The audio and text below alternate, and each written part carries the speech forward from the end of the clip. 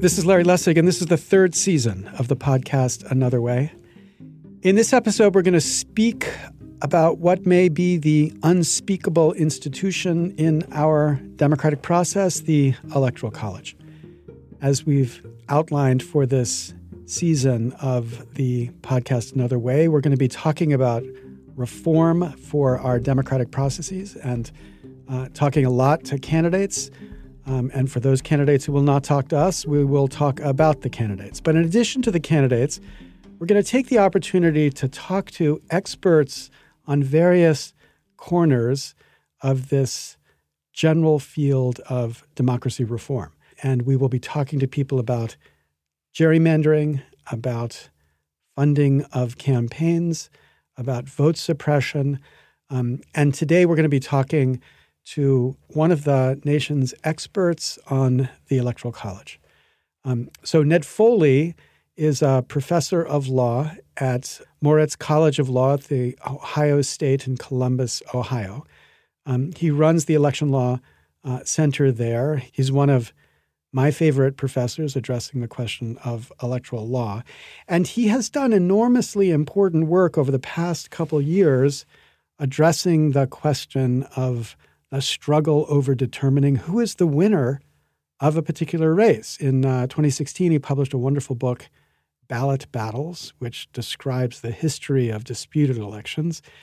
But the book we'll be talking about today is coming out in the fall of 2019. It's called Presidential Elections: A Majority Rule, and it's telling the story of the history of the Electoral College. Okay, so in our way of thinking about the project of reform, which this season of the podcast Another Way is subtitled POTUS 1. In our conception of reform, we should be thinking about how we can or should, and those are two different questions, reform the Electoral College. What is the way to make sure the Electoral College can serve the ends of a democracy, especially the kind of democracy that the framers of our Constitution intended? And so there are lots of particular proposals out there, from amending the Constitution to eliminating it, to adopting something called the National Popular Vote Compact, which we will have an episode to talk about, to getting the Supreme Court to tell states that they have to allocate their electors proportionally, which is a proposal which is at the core of litigation that Equal Citizens is involved with. But the range of alternatives should be informed by some understanding of where we came from. What was the assumption behind the framers, not just of the original Electoral College, but the Electoral College that we live with, the one that was given to us by the 12th Amendment to the Constitution? And that's the core focus of what this episode is about as we talk to Ned Foley. As I said before, each of these episodes is in a spiritual sense brought to you by different reform organizations around the country. They're not technically giving us any money for this, but I'm keen to give them the attention they deserve. This episode is brought to you by Represent Us, which is America's leading right-left anti-corruption group. They bring conservatives and progressives together to fix America's corrupt political system so that government works for everyday Americans and their family, not just a handful of special interests and billionaires. Represent Us's strategy has been used throughout American history to create massive, lasting change. They have been enormously successful in the last election cycle, helping to corral an extraordinary range of state-based movements that originated not necessarily just with them, but they helped champion, that brought about more electoral reform in 2018 than in any election in the history of America. So you can learn more, and I hope you will follow up at their website, represent.us. And you can join locally their anti-corruption movement, or you can join the efforts that they're pushing nationally to make anti-corruption a central part of the political debate. So with that, we'll turn now to the podcast with Ned Foley.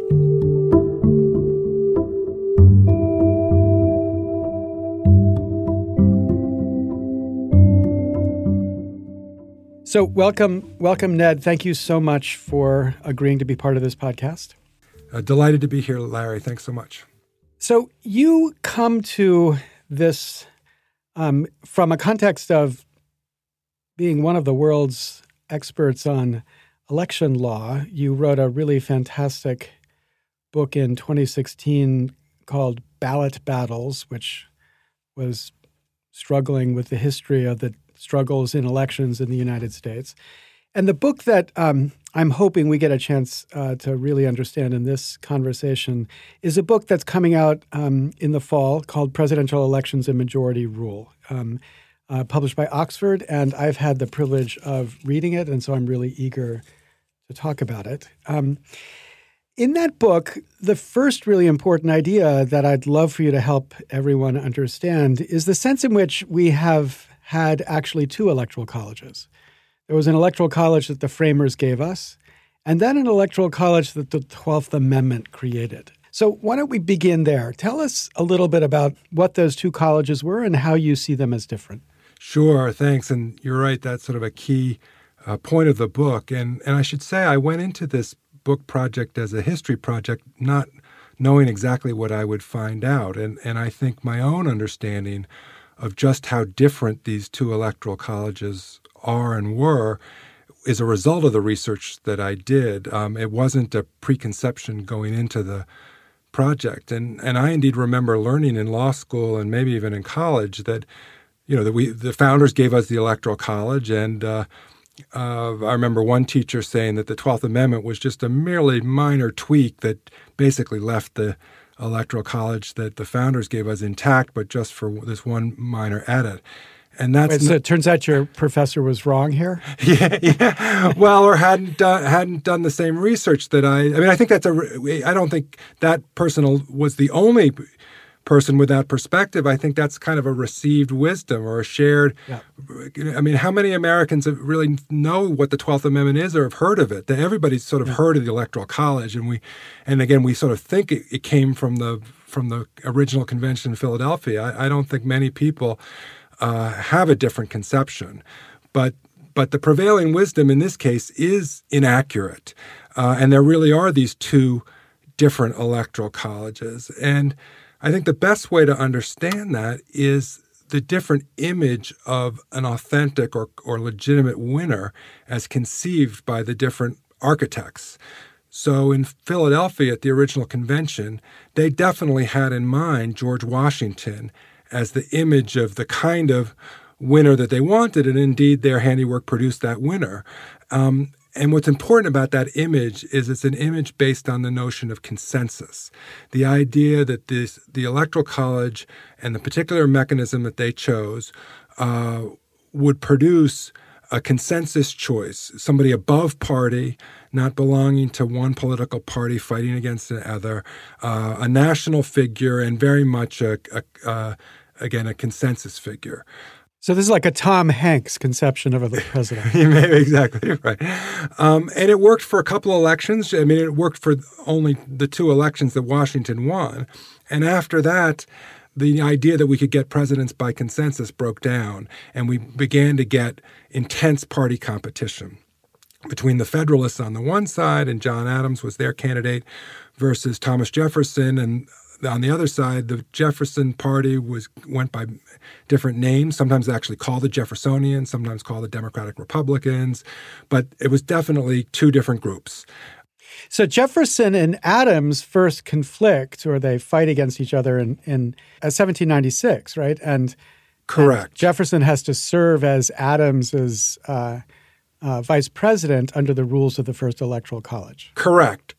And they already start to see that the architecture at the convention doesn't meet the new reality of party competition. And Jefferson, the runner-up, becoming vice president is an example of that. There are other aspects in which the system is breaking down, but that's one aspect of it. But they already have the sense that electors in 1796, people who want to be electors are promising that they will either vote for Adams or vote for Jefferson, that they're not going to engage in this so-called deliberation and have an independent idea. They're already announcing party loyalty and pledging to do what the party wants them to do. So that happens in the third election, fairly early on.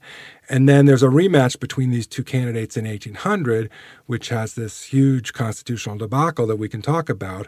But the upshot of that is the Jeffersonians who prevail in 1800, both in the congressional elections, so they control the Senate and the House by supermajorities, enough to write a constitutional amendment and get it adopted by 2/3 votes in each house and send it to the states, they have a new image in mind. And their image is now Thomas Jefferson as the proper kind of winner from their redesigned electoral college. They know that it's going to be a partisan fight between Team A and Team B, and they want the correct team to win. And by correct in this context, they mean that the majority team should defeat the minority team. There's not going to be consensus. So if it's going to be us versus them, the prevailing party should be the dominant party, not the minority party. Right. Now, that conception is very important. We're going to talk a lot about that in a second. But I want to make sure people realize the incredible story that 1800 was. Because, if you have even a high school or college education about American history, you might know that there was technically a tie in 1800. But I think most people have no conception of exactly what that tie was about. So why don't you tell that story a little bit so we just have a sense of how close we were to Banana Republic in 1800? Yeah, it is. It is really a fascinating story on so many different levels. We might have had another, the first Civil War, right? I mean, the militias were summoned in Virginia and Pennsylvania by the Jeffersonians because the governors of those states were allied with Jefferson, and they were really afraid that the Federalists would steal the election from their perspective, and they weren't going to let it be stolen. And so they sent out the troops to defend what they thought was the rightful victory. So now, thankfully, there was no bloodshed, and it didn't come to that, but it might have. And so understand, and again, and it was the first election that called for the peaceful transfer of power from a previously dominant party, namely the Federalists, to the now newly dominant party, the Jeffersonians. So, it was touch and go there for a while, but it does end up not in bloodshed, not in a coup or anything like that, but it does ending up with a peaceful transfer of power, and Jefferson writing and then delivering an inauguration address that intends to try to heal the country as best as possible. But to tell some of the details of the story, there is this tie vote, not between Jefferson and his opponent, Adams, but between Jefferson and his own running mate, Aaron Burr. Because, again, the defective mechanism of the original Constitution called for the electors casting two votes that have equal status. And the theory there was electors would tend to vote one of their ballots for a local favorite, but then they'd vote their second ballot for a consensus person. If it wasn't going to be George Washington down the road, it might be some other national figure. So that's why originally they wanted these two equal votes so that maybe the second vote would emerge as the nationally dominant vote. But once you get party competition between Team A and Team B, two equally equivalent votes only causes problems because each partisan elector wants to cast one vote for their top-of-the-ticket candidate, Jefferson, if they're of that party, and then they want to cast their second vote for Aaron Burr, who the party is designating as the person to be vice president. And so then Jefferson and Burr both get the same number of votes, and the system can't handle it. Now, so they expected, right, as the Federalists actually did it, that one delegate for the Federalists would hold his vote back, and it was, of course, only a his back then, so that the vice president would get one vote less than the winner. And that worked for Adams, but it didn't work for Jefferson. Correct. And it worked on both sides in 1796. They sort of anticipated the need to do this in 1796.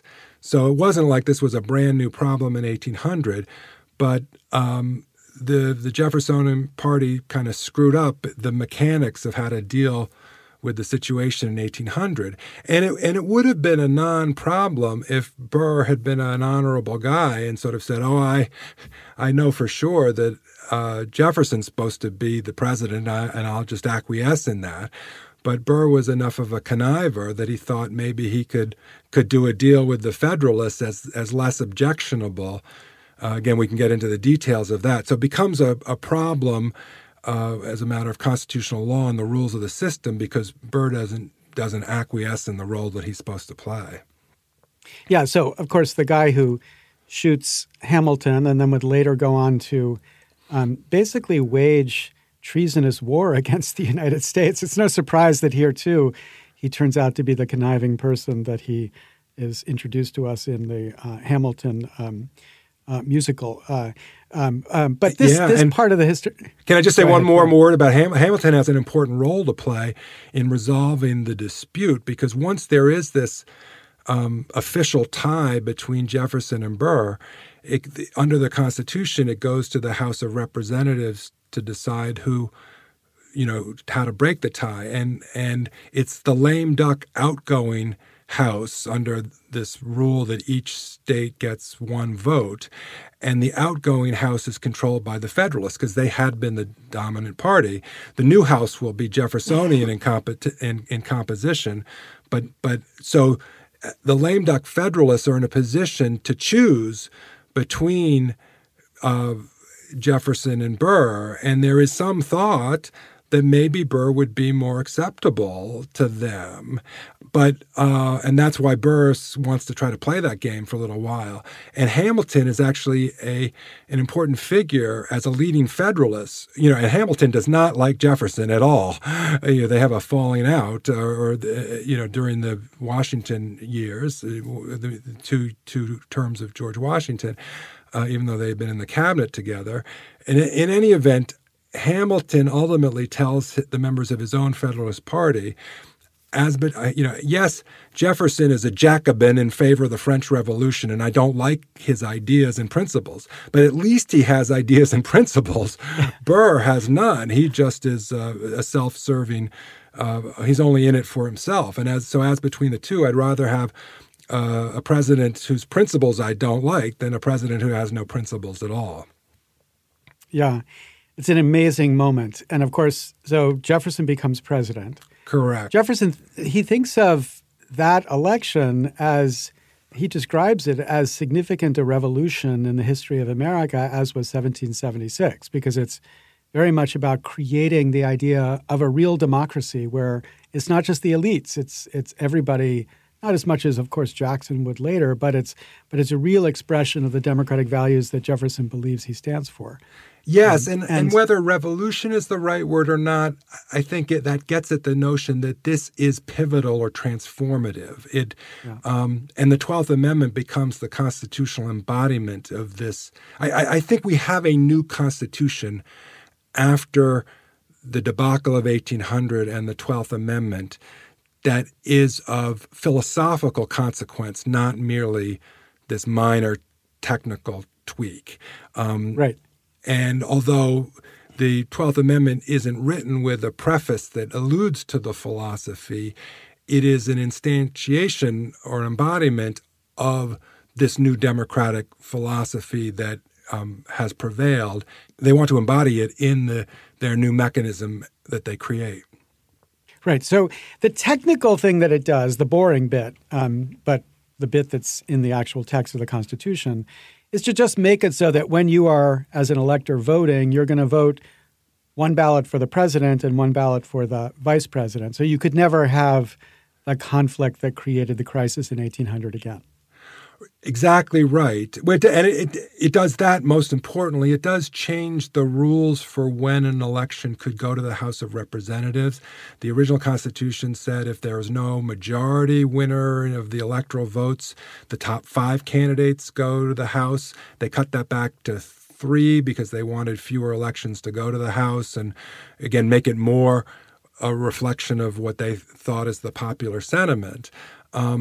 But that leads to, I think, a point that we want to discuss, which is, given that their vision was a president like Jefferson, and they were both looking backwards to 1800 to avoid that problem, but also ahead to Jefferson's reelection in 1804. Now, again, he would have to win it, but they knew he was going to run again.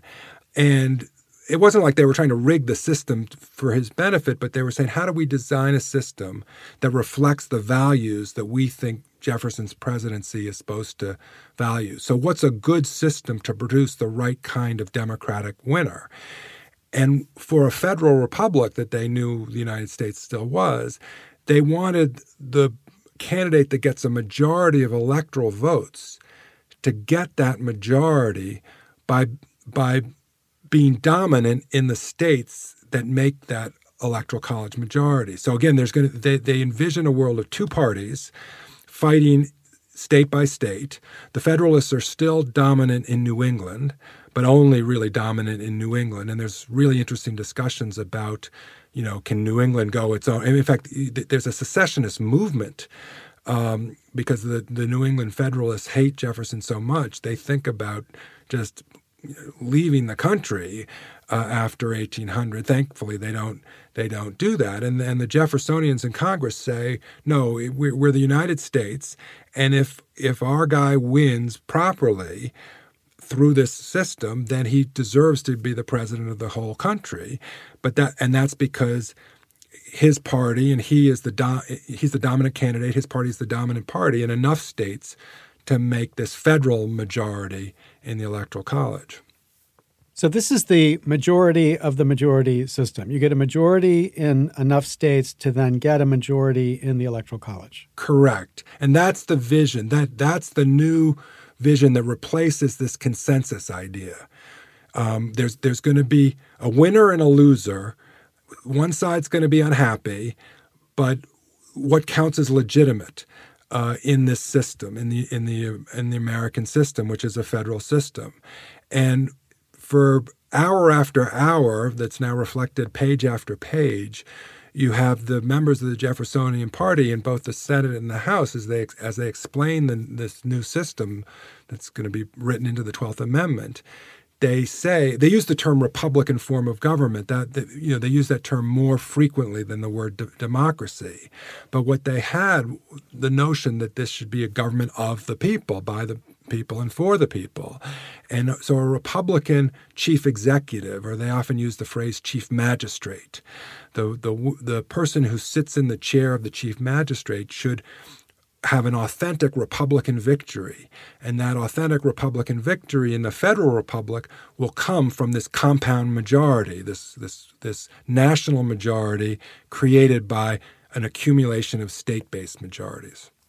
And so in this picture, majority assumes that you're going to have two candidates rather than three or four candidates, because if there are three or four candidates, then you would have a plurality, but you wouldn't, in probability, have a majority, right? Correct. In 1803, when in Congress they are writing the 12th Amendment, they are not anticipating third parties and fourth parties in any organized way. They are now living in a world of purely two-party competition, us versus them, Federalists versus Jeffersonians, and they don't anticipate the need to think about what becomes on the scene in the 1840s in particular, where you get like the Free Soil Party or the Abolitionist Party that can really affect the operation of the system. It's enough for them that they've gone from the world. They had hoped to avoid what they organized parties. They knew that there were going to be factions. But they had hoped, or the authors of the Constitution in Philadelphia, as the Federalist Papers reflect, they hoped that the mechanism of separation of powers and checks and balances would cause factions to be very fluid and never coalescing into organized, ongoing, permanent parties, as it were. And that was how the architecture was supposed to keep interest groups in check, by having such a large multiplicity of them none of them would ever become dominant as so that you wouldn't see a majority party dominating over a minority party. But interestingly, Madison, one of the authors of the Federalist Papers, by 1792 is writing essays explaining why he now thinks a two-party world is inevitable, because there's going to be one party that's going to be the party of the creditor class and the bankers. That's the Federalist Party. This is the result over the fight over the national bank that Hamilton was in favor of. And then there's going to be the other party that's more the party of the debtors, the farmers, not the bankers. And Madison and Jefferson are aligning themselves with that second party, which they sort of call themselves Republicans more than anything else. And then Hamilton and Adams and others are aligning themselves with the Federalists. And so there's been a big transformation, but it's only to a world of two parties. They do not anticipate yet another transformation where a third party might make a difference. Okay, so I want to go deeper on this majority and majority point, but I want to make sure that people understand one fact about this history that's a little obscure to us today. We take it for granted today that what happens when we select a president is that there's a popular election, and then the electors are chosen on the basis of the results of that popular election. In all but 2 states, the winner of the popular vote in a state, even by a plurality, gets all of the electoral college votes in the state. But at this time, it's not yet settled that electors are handed out according to popular elections, right? Legislatures still have a very significant role in that choice. Correct. And this is the Achilles heel of the 12th Amendment, because when they were doing all these other changes and they were sort of reconceptualizing what they wanted, they didn't feel the need to constrain the way in which the states would select among different options about how to appoint electors. They were familiar with states choosing different options. So because by the time they write the 12th Amendment in 1803, there have been 4 different presidential elections. And the states have been quite active in experimenting with different options. Some states, as you indicate, have the system where the legislature just directly appoints electors themselves and doesn't have a popular vote.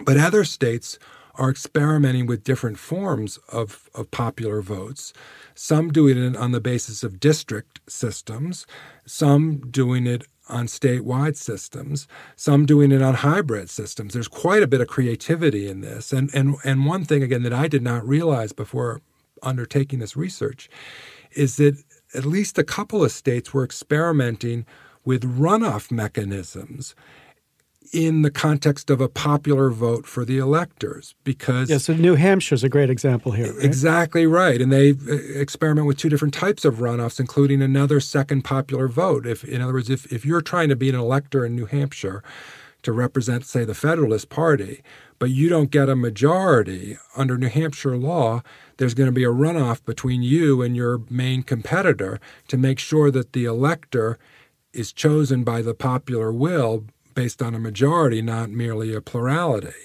And New Hampshire keeps that runoff, or a version of the runoff, well into the 19th century. So when the Jeffersonians write the 12th Amendment, they're aware of these experiments and the fact that states do different things.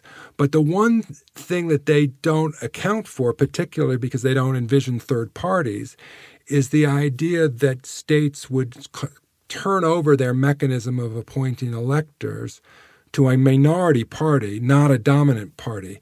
And there's one very important reason historically for understanding this. Precisely because states were experimenting and changing their rules. By 1803, it was received wisdom that states would choose a method that reflected the dominant party within the state, right? I mean, so you saw Virginia switching its rules to reflect the desire of the Jeffersonians. They did this in 1800. This happened in Massachusetts. In other words, when a party becomes dominant, they pick an electoral method that they think best serves the need of that dominant party. So they couldn't fathom the idea that states would choose an electoral method that would allow a minority party to control the electoral votes of a state. Because they were trying to each party wanted to control the electoral votes in order to maximize the chance that that party would prevail in the presidential election. The Jeffersonians were doing this in 1800. The Federalists were doing this. So the idea that the party would kind of abdicate that opportunity just wasn't part of the mix of what they were considering. It'd be kind of presidential malpractice. Yeah, exactly. So the one feature of the original system that they didn't change because they didn't think they needed to was the provision of the Constitution that says states can choose their method of appointing electors. Because the Jeffersonians, having engaged in this practice, thought that states would choose whatever method reflected the will of the majority within that state.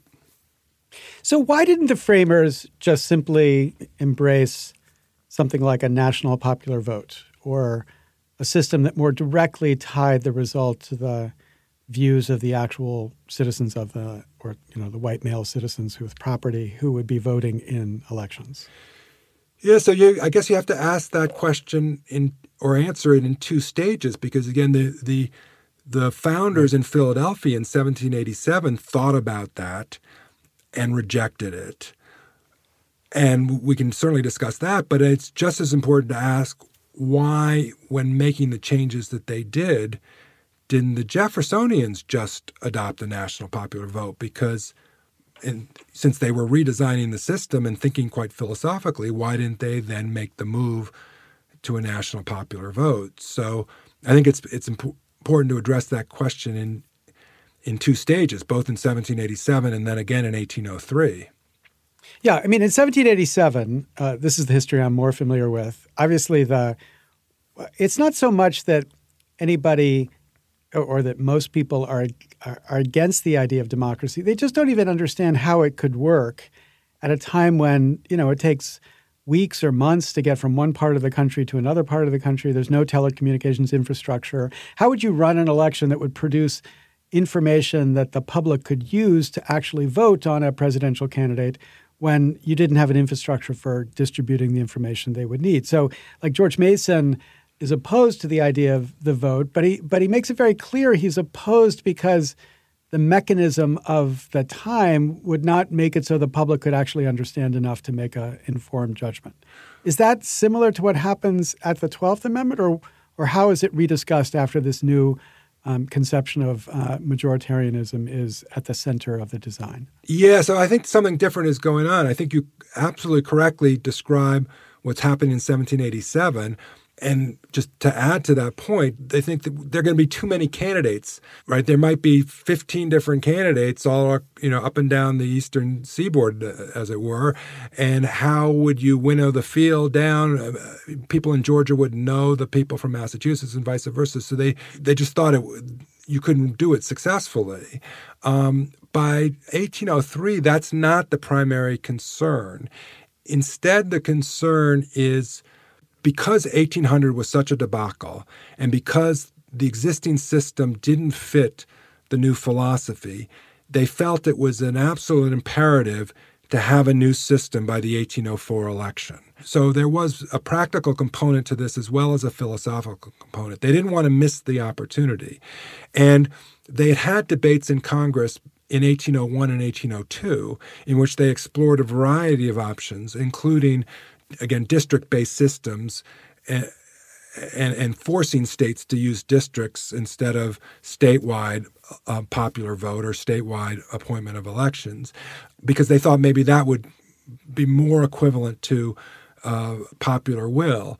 But they couldn't get anything adopted in the first 2 years of Jefferson's first term.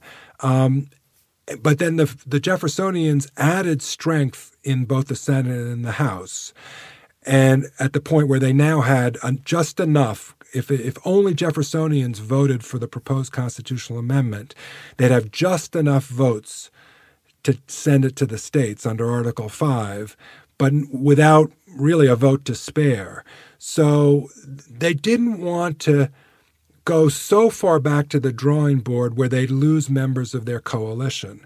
So I think that's important to say that. But also, they philosophically didn't believe in the idea of one monolithic national electorate. They were the philosophical discussion that goes on at great length in 1803 is how to marry the idea of federalism with the idea of republicanism. Those are the two fundamental values of the Constitution, right? Republicanism, but they already have that at the state level in Virginia or wherever. But it is going to be a federal system. But they have to renegotiate that marriage, if you will, because the way in which those two values got combined in the original Constitution has now broken down. They don't want to abandon either fundamental principle. They want to renegotiate. They want to reconstruct the Union. I mean, I know we use the term Reconstruction for after the Civil War, but they sort of feel like they need to reconstruct the Constitution after the debacle of 1800, but they don't want to abandon either premise. So the idea of a single national popular vote for the chief magistrate of a federal republic would be contrary to their acceptance of federalism.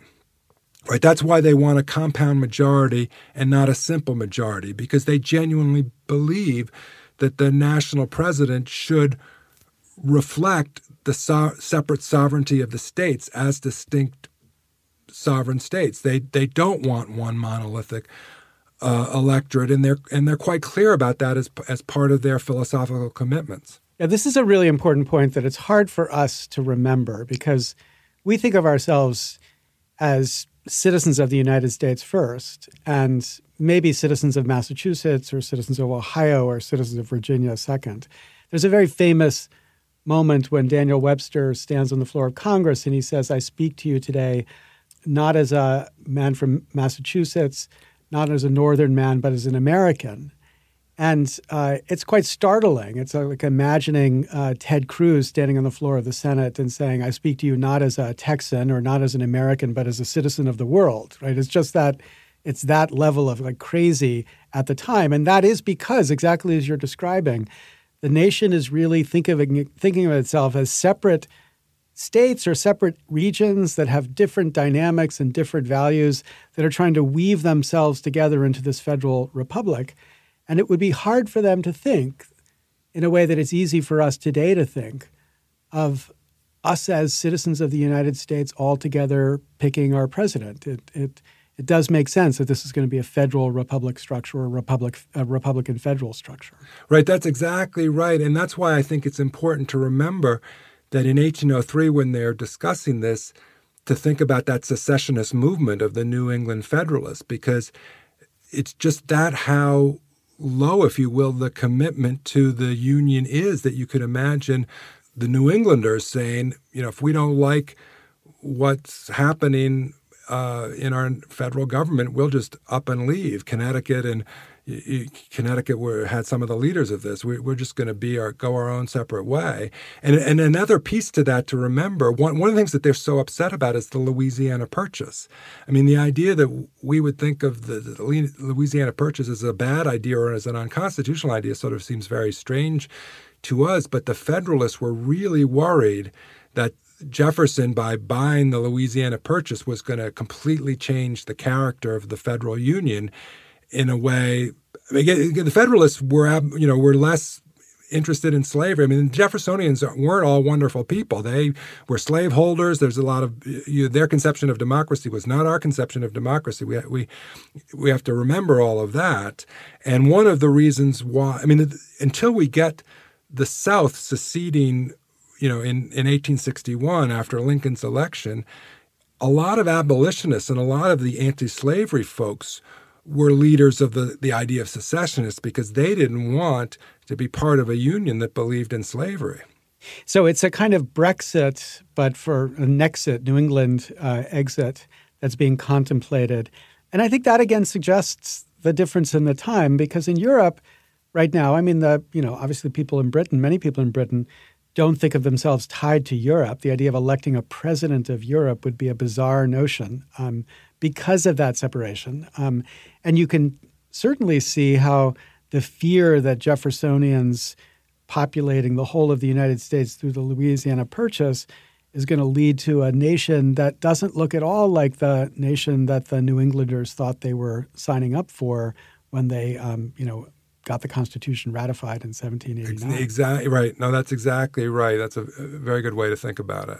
And of course, we, having lived after the Civil War and Reconstruction and the New Deal and Roosevelt and the Great Society, and World War II, it is so hard to put ourselves back into what it would have been like in 1802 or 1803 when that allegiance to Virginia or to Massachusetts was more dominant than one's allegiance to the federal system. Yeah. Okay, one other part of this history that I want to make sure that was clear is this a very idea of what the electors are. So you described, for example, in New Hampshire, if you running for an elector didn't win the majority in the state, then there was a runoff or a separate system for determining who the electors were going to be. These electors would appear with their name alone on the ballot, or would they appear as a Federalist, or would they appear as a candidate pledged to a particular candidate for president? Yes, so this is complicated. And of course, it varies a little bit state to state because all of this is happening, at the state level in the states. When we as Americans vote today, we vote on what's now come to be known as the Australian ballot because the Australians invented it, where the government prints a ballot with the names of the candidates and so forth. That doesn't happen in America until the late 19th century. And instead, parties printed tickets of the candidates that they wanted their supporters to vote, and then they would hand out the party tickets to supporters, and voters would stick the tickets into ballot boxes. So the parties could kind of put on the ticket information, pictures, or information that they would want to. They'd obviously have to put enough information for the official government counters to count the votes. So they would have to include the names of the electors that were associated with that party.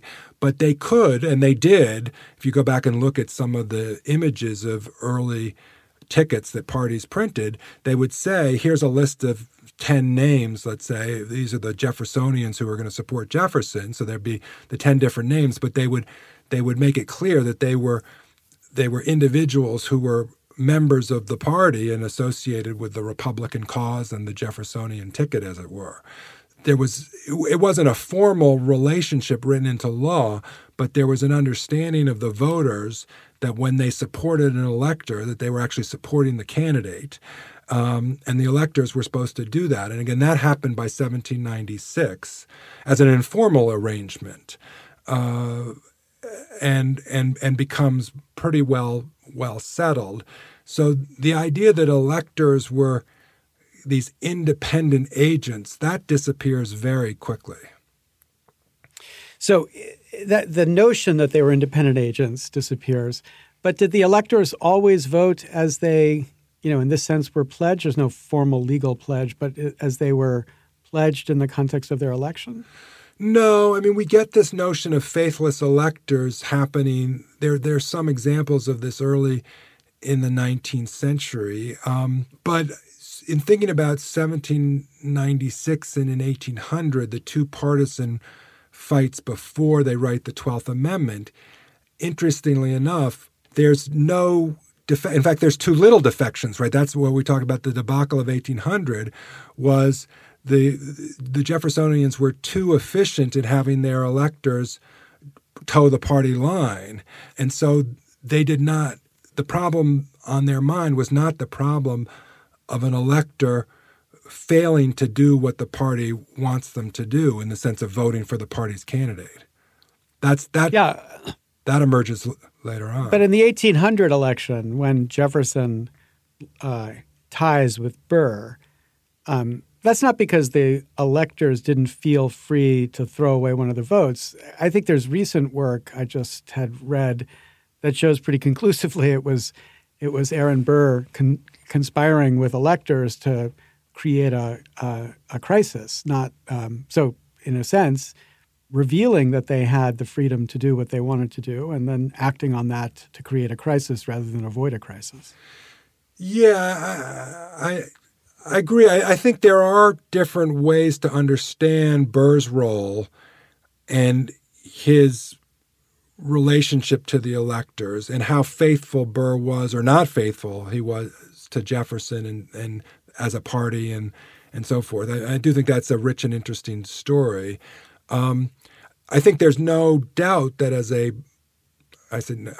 certainly the authors of the 12th Amendment do not make any formal change to the constitutional rule that does seem to let electors do whatever they want. Mm-hmm. There's no pledging mechanism or enforcement of pledging mechanism written into the 12th Amendment. And insofar as the Philadelphia Convention originally conceived of electors as independent, I think that's accurate, and that's discussed by Hamilton in the Federalist Papers. There's no formal repudiation of that aspect of the original design.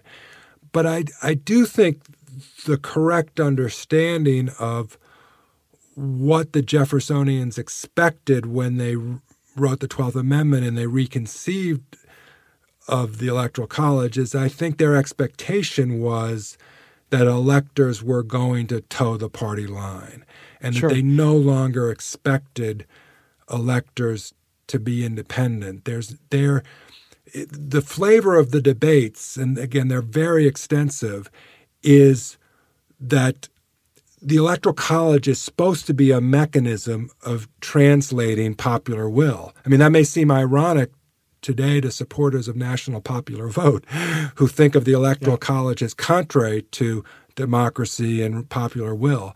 But the authors of the 12th Amendment thought that their redesigned Electoral College was in fact going to be a well-developed and efficient mechanism for translating popular will understood in this compound majority way that reflected federalism. But they didn't see it as a barrier to popular government. They thought of it as an instrument of implementing popular government as they saw it. Sure. Although they're a little trapped by their choice of words. They embrace the 1787 language of elector, which, of course, the Constitution uses just twice, once referring to presidential electors and the other referring to what we could think of as legislative electors or otherwise known as voters. But built into that idea is a sense of independence, a sense that you have a certain judgment. Better for this image of translating the popular will into the choice of the Electoral College would have been if they changed it from elector to delegate or agent. That sort of made it clear that they were to be doing something other than what they themselves want to do. They're to be doing something that flows from either the vote of the people in the state or the choice of the legislature. Well, absolutely true. No, it's absolutely clear that what's ironic is having lived through 1800 and trying to redesign a system that would work from their perspective, they actually did a bad job in guaranteeing that the new system would work according to plan. Yeah. And the most important way is their failure to account for the development of third parties and extra candidates and letting states choose their method of appointment. Another way, arguably, is the fact that they left in place the capacity for electors to be independent. So I agree completely that they were not as good architects as they thought they were or wanted to be. But I think that point's a little bit different from trying to figure out what it is that they wanted to achieve. And I don't think they wanted to achieve independent electors. I think they wanted to achieve electors who would be faithful to the will of the party, because they thought themselves as members of this so-called Republican Party as the vanguard of good government, of democracy. So they would want the electors to do the right thing. Yeah. No, that's very important. Now, I mean, you say they didn't do a good job. What's so striking about your book is that this notion of the majority, which, once I read it in your book, it seemed to make sense of a lot of what they built. that actually works pretty consistently for most of the history of presidential elections. You've got a literally handful of cases where it clearly didn't work, and a bunch of cases where it's ambiguous whether it worked or not. But in a whole bunch of cases, even cases we would be surprised of, like the election of Lincoln in 1860, it's certainly working the way they intended, the majority of the majority. And so, it's not perfect, but maybe it's good enough for government work. No, thank you. I think you're accurately capturing what is interesting about the history after the adoption of the 12th Amendment. I think if it had been a complete failure again and again and again, we would have seen even greater pressure, especially early on, to get rid of it or change it or do something different. But the fact that it works according to plan most of the time kind of lets the air out of the balloon of reform, so to speak, right? I mean, there's not that much urgency to change if it's doing pretty much what it's supposed to do. Now, it turns out that it's the times where it's mistaken are particularly problematic in a couple of instances in terms of the flow of history. And I think for reasons that we can discuss, it's increasingly likely not to work. I mean, I think what's remarkable is that there's a stretch from 1912 to 1992, so an 80-year period for most of the 20th century, it works okay. So that allows the American public, especially as we go through World War II and we go through the Depression and the New Deal and the Great Society, and Walter Cronkite, the development of television, and we sort of come of age as a country, as it were, with the system basically functioning according to expectations. What I think is quite scary is that when you look at 1992 and 2000 and then 2016, we see 3 elections in a short period of time in recent history where there are reasons to think that it's not working properly. So the degree to which the system malfunctions, I think, is becoming more acute. Now, okay, so let's be clear, though, about what malfunction means. You've got 3 categories of presidential elections. One where it's working, where it's clear that it's a majority of the majority. One where it's clearly not working, where the candidate who's ultimately selected as president is not the majority of the majority. And then a third category of cases where we just don't have the data to know whether, in fact, it's a majority of the majority, right? Yeah, and or one way in which I put it in the book is that there's some that, in terms of pure mathematical calculation, it's looking like a result doesn't conform to the Jeffersonian design. So take Reagan's victory in 1980 is a good example of this, right? Because of John Anderson as an independent, third-party type candidate, it turns out that Reagan wins a bunch of states with plurality votes, not majority votes. So Reagan actually gets his electoral college majority by accumulating state-based pluralities. And so that you could say, well, that's not how the system's supposed to work.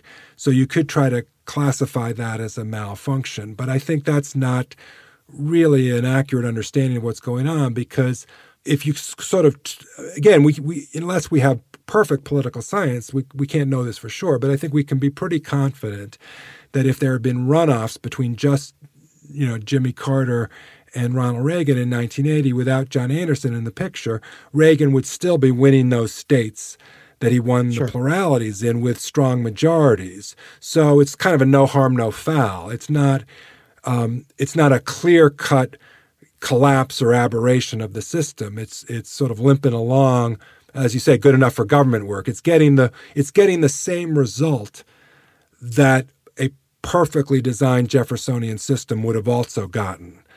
So there are a bunch of elections that fall into that category, like 1980, but they are hardly examples of the system going haywire.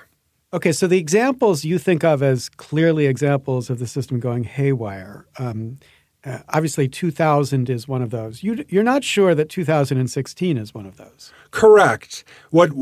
Because the only way you could conclude that 2016 was haywire is if you could be confident that Hillary Clinton would have won runoffs in enough states. And I don't think we have the political science data to prove that.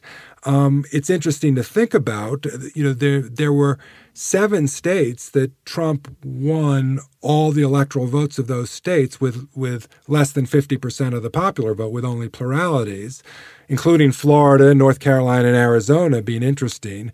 But the 3 most interesting are the ones that people often talk about: Pennsylvania, Michigan, and Wisconsin. And what we just don't know is what would have happened if it had only been Hillary Clinton and Donald Trump. If Hillary Clinton would have won either regular runoffs or instant runoff voting in those 3 states, that would have given her an electoral college majority. And, if with that counterfactual in mind, then that would have meant that Donald Trump's victory was contrary to a compound majority of majorities, and it would have meant that the system malfunctioned in the same way as 2000 did. But we don't know that. And whereas if it turned out that Trump would have won runoffs in those states, then it would be more like the Ross Perot situation, where most political scientists think that Ross Perot didn't spoil the election for George H.W. Bush, that Clinton would have won anyway. Now, George H.W. Bush didn't think that, and other Republicans think that Perot was a spoiler like Ralph Nader was, but that's debatable. And I think John Anderson was definitely not a spoiler. We just don't know about 2016, bottom line. Okay, so we don't know about 2016. We do know about 2000. What are the other cases we're absolutely sure about? So 1844, which again, I never learned about 1844 in my high school history class, but it turns out this is a monumentally consequential election that changes the course of American history and then world history, because it's the 2 main candidates. One is James Polk, the eventual winner, who's a Jacksonian Democrat who believes in manifest destiny. And he runs on a platform of we're taking Texas, whether Mexico wants us to or not. And in fact, we're going to go west because manifest destiny, and we're taking California. And if we have to go to war against Mexico, we're going to war against Mexico. Henry Clay is his main opponent of the so-called Whig Party at the time. And Clay's attitude is, no, America should only expand peacefully. If we can negotiate a good deal with Mexico to get Texas, I'm fine taking Texas. And same thing with California. But we're a democratic republic. We don't conquer. We're not a conquering people, a conquering nation. We don't take territory by force. So that's the main fight of 1844. Well, it turns out that New York is the swing state at the time. And it turns out that there is a third-party candidate, one of the first times a third-party candidate is consequential. And the third-party candidate is a guy named James Birney, who I had never heard of before working on this book. And if somebody taught me this in history, I forgot it. But Birney is an abolitionist, and he runs on a ticket of the so-called Liberty Party, sometimes called the Abolitionist Party. And it's clear that Birney is a spoiler, particularly in New York. And the reason why we know this is because it's clear to absolutely everybody in the country that Henry Clay is much less pro-slavery than Polk. James Polk is pro-slavery. The reason why he wants to take Texas and California and manifest destiny and all that is to have expansion for the sake of slavery. He makes no bones about that. Whereas Henry Clay, as a Whig, is more moderate. He's not an abolitionist, but he thinks that slavery, he's like where Abraham Lincoln is at this period of time. They think slavery is going to die a natural death if it doesn't get expanded. And so they're very much against expansion that would give more air for slavery to breathe, so to speak. And so to most Americans, Henry Clay is an anti-slavery candidate compared to Polk. He's just not abolitionist pure the way Birney is. And the only reason why Polk wins New York, and therefore the only reason why Polk wins the Electoral College, is because Bernie is a third-party factor that is, in essence, siphoning off anti-slavery votes from the main anti-slavery candidate, Clay.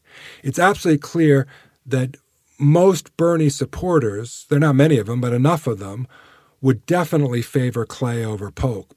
But, it's like if you're Ralph Nader, yes, Al Gore is more environmentalist, and more pro-consumer than George Bush is, but he's not as pure as Ralph Nader is. I mean, it's the exact same dynamic.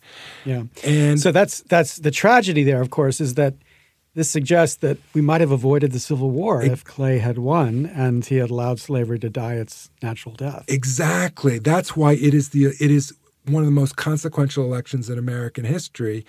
Could have avoided the Civil War. Some very well-known historians talk about that. And again, change sort of the character of the nature of the republic. We might have become less of an imperialist power if we hadn't had that sort of imperialist part of our DNA develop with the Mexican War, which was a war of choice. We were the aggressors, not a war of necessity. So it's hugely consequential. And what's interesting, so it's interesting on multiple levels, but what's interesting as a constitutional law person and is the press immediately thinks of this as an accident, that the system did go haywire. They see that. They think it was not designed to have a third-party candidate like Bernie be a factor in this way and lead to a result that was inauthentic. Even some of Polk's own supporters kind of acknowledged that he didn't win the way you were supposed to win. So it is the first aberration or malfunction of the system, and it's a big one. Okay, I want to get around to where we are today with this, but let's just make sure we have on the board the other clear examples of failure. So Polk is one. The election of 2000 of George W. Bush is another. What are the other clear failures? Yeah, the only other absolutely clear failure in the same way is 1884 because of the same third-party dynamic, but it's not nearly as consequential. And the reason why I think 1844 with Polk versus Clay is like 2000 Bush and Gore is because, again, we don't know for sure what would have happened with the war in Iraq if Gore had been president instead of Bush. But we can imagine that the choice between Bush versus Gore in 2000 turned out to be much more consequential than maybe some voters thought at the time in terms of taking the country to war in Iraq and other aspects of government policy. Whereas I think the nature of politics and the nature of the candidates in 1884 was not as big a deal. But 1844 is a pivotal moment in history, and we sort of get the wrong result in terms of what the system is supposed to do. And I think 2000 also turns out to be a pivotal moment in history, that gives us the wrong result. That's not a partisan point. It's just a point about how the system was supposed to produce compound majority winners. And 2000 definitely malfunctioned in that way. But I think it's the fact that there have been so few absolutely clear aberrations like that, again, goes back to the point about why the system hasn't been changed. Okay, but now we're facing a reality where the opportunity of third-party candidates is greater because parties control less and the channels of attention are broader. And the demographics of the nation are such that the dynamic of the Electoral College is going to produce closer victories going forward than it did during the golden period of 1912 to 1992.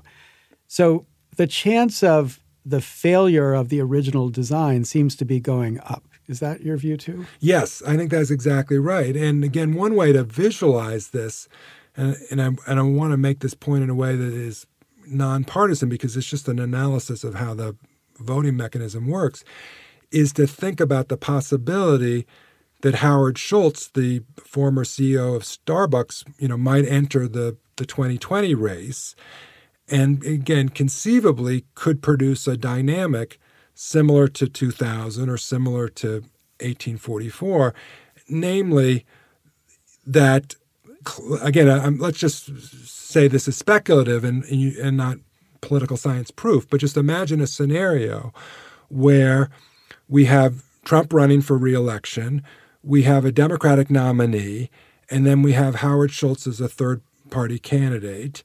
And it's pretty clear that people view Schultz's relationship to the two other candidates the way Ralph Nader was in relationship to Bush and Gore in 2000, or the way that Bernie was in relationship to Polk and Clay back in 1844. In other words, Schultz voters would not be voting for Trump. They'd only be voting for the Democrat if they had an instant runoff ballot, for example, a ranked choice ballot, or there was a runoff. And so it is conceivable, we don't know for sure, that we could have another pivotal election that doesn't conform to the expectations of the system in the way that these other ones were malfunctions in the way that we've been talking about. Yeah. So, I mean, it's clear he's a real threat, but even if it weren't him, you could imagine, like in 2000, if there were more substantial third-party candidates and third-party candidates on both the left and the right, the way there was in 2000, then the chance for what's really this plurality presidency, or a presidency that clearly violates the compound majority principle of Jefferson, is just a much greater risk than we've seen it before. Exactly right. And again, even though we can't know for sure what happened in 2016, meaning, what role did Gary Johnson as the Libertarian candidate play, or Jill Stein as the Green Party candidate play, we do know that Trump only got an electoral college majority with plurality victories. And so it at least has that kind of question mark status associated with it. Right. So this is a podcast that's really directing a public to the question of what should we be doing? How should we be improving the system? A bunch of our questions are going to be directly to candidates for president, like what will you promise to do once you're president? But you've actually been advocating steps that we could be taking right now to avoid the kind of catastrophe, not necessarily the catastrophe of electing one candidate or another, but the catastrophe of not electing a candidate who has this claim to being a majority candidate of the nation. And there are obvious things that states could do right now to avoid that chance.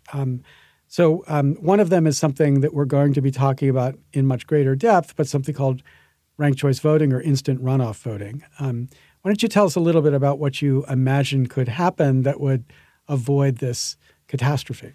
Sure, thanks. Yes, because this project is historical in nature, but it's designed to also be forward-looking. And there is a way to make the system conform to the Jeffersonian vision behind the 12th Amendment, meaning if the goal is this compound majority of majorities, and we've deviated from that at the state level, states themselves can change state law to bring them back into alignment with this principle. And there are different ways that they can do that. So one way to do it is to do what, as we were talking about before, what New Hampshire was doing in the beginning. If you hold an actual runoff, you will produce a majority winner at the state level. It's complicated. It costs money to hold a runoff. I'm not saying that that's a best mechanism, but it is a mechanism that would conform to the principle of compound majority of majorities, because you'd have a runoff between your top two candidates, and the winner of the runoff would be a majority winner. You could kind of have a preliminary vote that would make the normal November election look like a runoff. So, for example, around Labor Day, late August, early September, you could have all your candidates who are running for president, Libertarian, Green Party, Reform Party, Independents, Howard Schultz, whoever, they would all be on the August or September ballot, but the only two that would make it to the November ballot, the regular ballot, would be the top two finalists.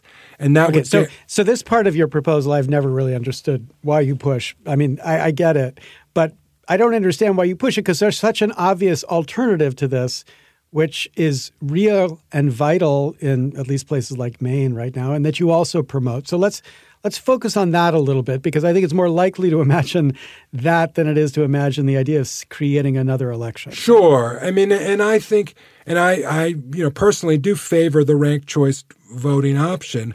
I do think it is worth at least mentioning that the fact that there is a menu of options is consistent with the federalism component of what the 12th Amendment was after, that they did want states to have some flexibility and choice to how to realize the vision. But I agree with you that as a practical matter and as a matter of modern policy, the best mechanism is in November to have a ballot where the voters can rank their options. And so, and there are different ways to do it, but say you could rank up to 3 choices. So if you like, going back to the 2016 ballot, for example, if you like Gary Johnson best, you would rank him first.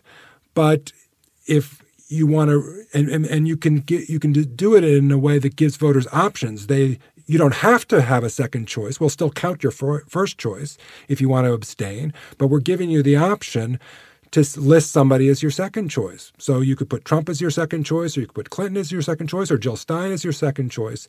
That's the ranked choice ballot. And modern computers can calculate a majority winner based on this extra information that voters provide. Yeah, so one simple way to do that, and again, we're going to have a whole hour on this, so I don't want to go too deep into it, but one simple way to do that is to say, okay, if your first choice doesn't win, we throw away your first choice vote, and then we count your second choice vote.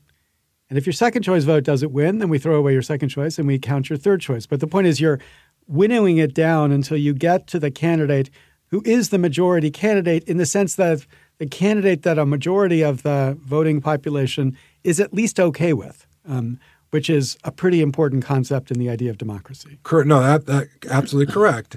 And, again, think about 2000, Ralph Nader's your first choice, but if Gore was your second choice, you get to indicate that.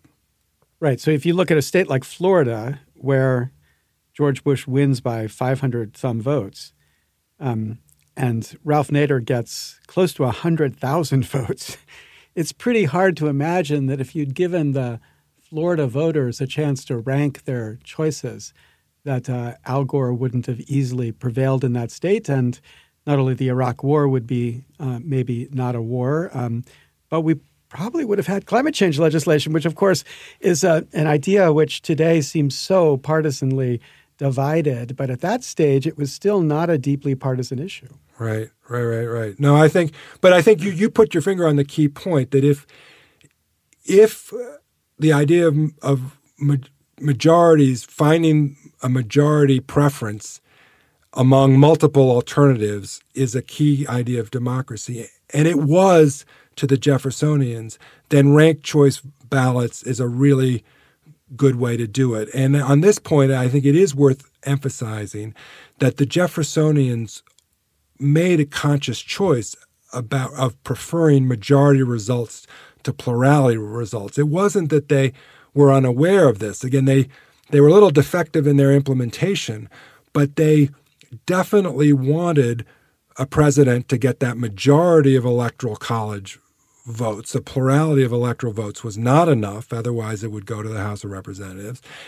And in thinking about what made you kind of a legitimate winner at the state level, again, they talked about the notion of majority preference at the state level. So I do think, even if ranked choice ballots are a modern invention, it's a modern invention in keeping with the philosophical commitments that they had in mind. Right. And so the state of Maine has adopted ranked choice voting, and that selected the first member of Congress chosen by ranked choice voting in 2018. But you've proposed that particular states like Ohio or Michigan could adopt this alternative right now, and in 2020 have a choice that was determined by the ranked choice of the voters and not a choice that was determined by the plurality system.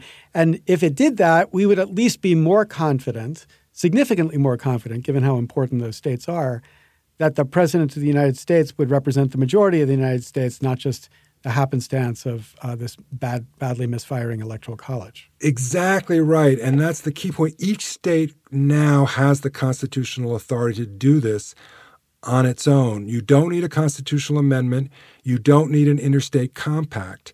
And as if only Florida had adopted this reform before 2000, that would have changed the result and would have produced a result that is consistent with the compound majority idea in the same way that Ronald Reagan's victory in 1980 was. In other words, even if the system wasn't an absolutely perfectly designed version of this idea, it would have produced the result that a perfectly designed version would have produced. In other words, if ranked choice voting had been used in Florida in 2000 and Gore had won under that, then we would have said the outcome conformed to the Jeffersonian vision in precisely the same way that Ronald Reagan's victory in 1980 conformed to the Jeffersonian vision. It would not have been a malfunction result. So, and so what I really love about this argument is that so often you hear people defending the current system and saying the current system is what the framers gave us, so just love it or leave it, or love it or amend it. But the point is it's the current system. But what you're saying is actually the current system is embedding a preference for the majority of the majority, which we've just badly implemented because we've allowed third-party candidates to have the opportunity to distort that result. And we adopted a different way of counting the votes. We could restore the framing value of assuring that the president was a candidate who represented the majority of the majority. Absolutely correct. And that this allowing these plurality results as a result of third parties, that's a development that occurs after the 12th Amendment. It's not part of the original 12th Amendment vision. It doesn't really, again, the 1844 malfunction doesn't happen until that election, and the state laws that allow that to happen don't really reach fruition until after Andrew Jackson. So if we want to run elections according to the way the 12th Amendment's authors thought it should run, we'd build in these majority requirements at the state level. So, yes, keeping the current system is not keeping what was originally intended. Right. And so we've promised in these podcasts that every podcast would end with a request for you to take some steps or the opportunity to take some steps to help make the system better. If you go to our website, equalcitizens.us, under the ranked choice voting tab, you're going to see places where you can reach out to try to carry into effect what Ned is talking about. He has a wonderful piece in Politico, right, Ned? Yes. That describes the history and describes this proposed result. And we're going to be doing our part to try to push this idea along because there's just no excuse, given the technology we have right now and the experience in states like Maine, for us not to adopt it immediately so that at least 2020 produces a president who the majority of America likes and that Jefferson would like because it's consistent with the Jeffersonian system. You know, that's exactly right. And because some states are pivotal, I mean, it would be great for all states to adopt it, but a state like Michigan, for example, that used the power of the initiative and referendum process to address the problem of gerrymandering, could use that same reform mechanism to achieve this reform goal in this context. Florida could do that too. Right. This podcast is going to include an interview with the extraordinary Katie Fahey, who was a 20-something-year-old woman who, after 2016, made a Facebook post that promised, that said, I'm interested in working on gerrymandering. Let me know if you are interested too. And the consequence of that was a 4,000-person volunteer force that collected 400,000 signatures that eventually got a ballot measure to end partisan gerrymandering in Michigan. So Michigan is pivotal, and Michigan has the kind of people who can make change happen. So I think this is a fantastic idea for that. I want to ask one last question, which is a little politically difficult. I know it's politically difficult given my friends and who people I respect and what they're fighting for. But I think it's important to flag the way in which what you've described as the Jeffersonian system or the majority of the majority system has a really important built-in tension with the modern push for something called the national popular vote. We're going to have a special episode about the national popular vote, so we're not going to go deeply into the mechanics of that right now. But I'd just love you to give us your sense of like what's the gap between what would be the system if we had ranked choice voting with the current electoral college versus what people are pushing, which is basically that the electors in the states committing to the compact vote for the candidate who wins the national popular vote. What's wrong with that? So 2 points. First, if we could have a constitutional amendment to move to a national popular vote that produced a majority winner of the national popular vote, I would be in favor of that as a matter of sort of normative first principles as to how to improve American democracy long term. But that's the goal of a constitutional amendment. This project, what we've been talking about on this podcast, is about making the system that we have now, the Jeffersonian system, the 12th Amendment, being faithful to its own preconceptions. And as we talked about, one of its foundational principles is this idea of federalism and that states are separate sovereign states. I think we've moved as a country beyond that. I'm more of a nationalist in my own personal commitments than the Jeffersonians were. But I think the architecture of the 12th Amendment called for each state acting as a separate state as part of this compound majority system. And obviously a monolithic national popular vote is just different from that. So that's point number one. Point number two, though, is be careful what you wish for, because a national popular vote without a majority requirement could give you a national popular winner who gets 37% of the vote, 38%, whatever. And again, without trying to make a partisan point, just in terms of the mathematics of democracy, if in 2020, again, you have three candidates, Donald Trump, a Democrat, and Howard Schultz as an independent, depending on how much of the vote Howard Schultz might manage to get, it could be that Donald Trump is a plurality winner of the national popular vote with, say, 43%. The Democrat could get 42%. I think if my math is correct, Howard Schultz might get 15%. And yet we'd be but ranked choice voting, if those Schultz voters would have ranked the Democrat second, we could see the Democrat is really the majority preferred candidate compared to Trump, but allowing a plurality victory would, give you a result that the majority doesn't want. I mean, in other words, if 43% vote for candidate A, but 57% hate candidate A, they just split their 57% two different ways. Giving the election to the 43% winner is not a very good vision of democracy, in my judgment, and it also doesn't conform to the majority vision of the 12th Amendment. So, right, these are two very different points, but I think we should make sure they're clear. One point is the general point that you've identified, that we didn't build a mechanism into the system to guarantee that the winner of an election is actually the majority winner of the election. We have a system where the plurality winner is the winner too, and that creates the dynamic where the person governing or the party governing doesn't actually represent the majority of the nation, which is a weird idea in the context of a democracy. That's point one. But point two, equally important, I think, when you imagine the litigation that will ultimately confront the National Popular Vote Project, is that if the Supreme Court reads your book, which I hope they do, I hope many people read your book, and give it a plug again, Presidential Elections and Majority Rule.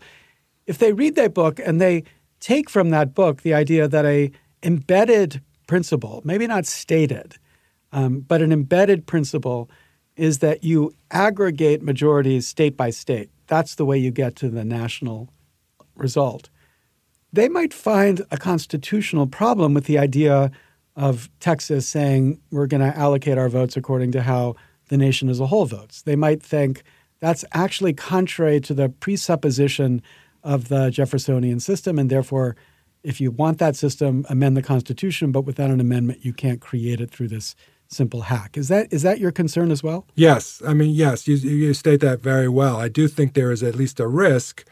It's not inevitable, but I do think there is a risk that the Supreme Court could say that the compact idea is just too antithetical to a foundational principle, both in the original electoral. It's one thing that both the original Electoral College and the 12th Amendment had in common, which was this notion that presidents were going to be chosen by accumulating state-based results, and rather than having a monolithic national result, and that as creative and innovative as the compact idea is, it sort of undermines the differentnesses or the individuality of states and their building block role.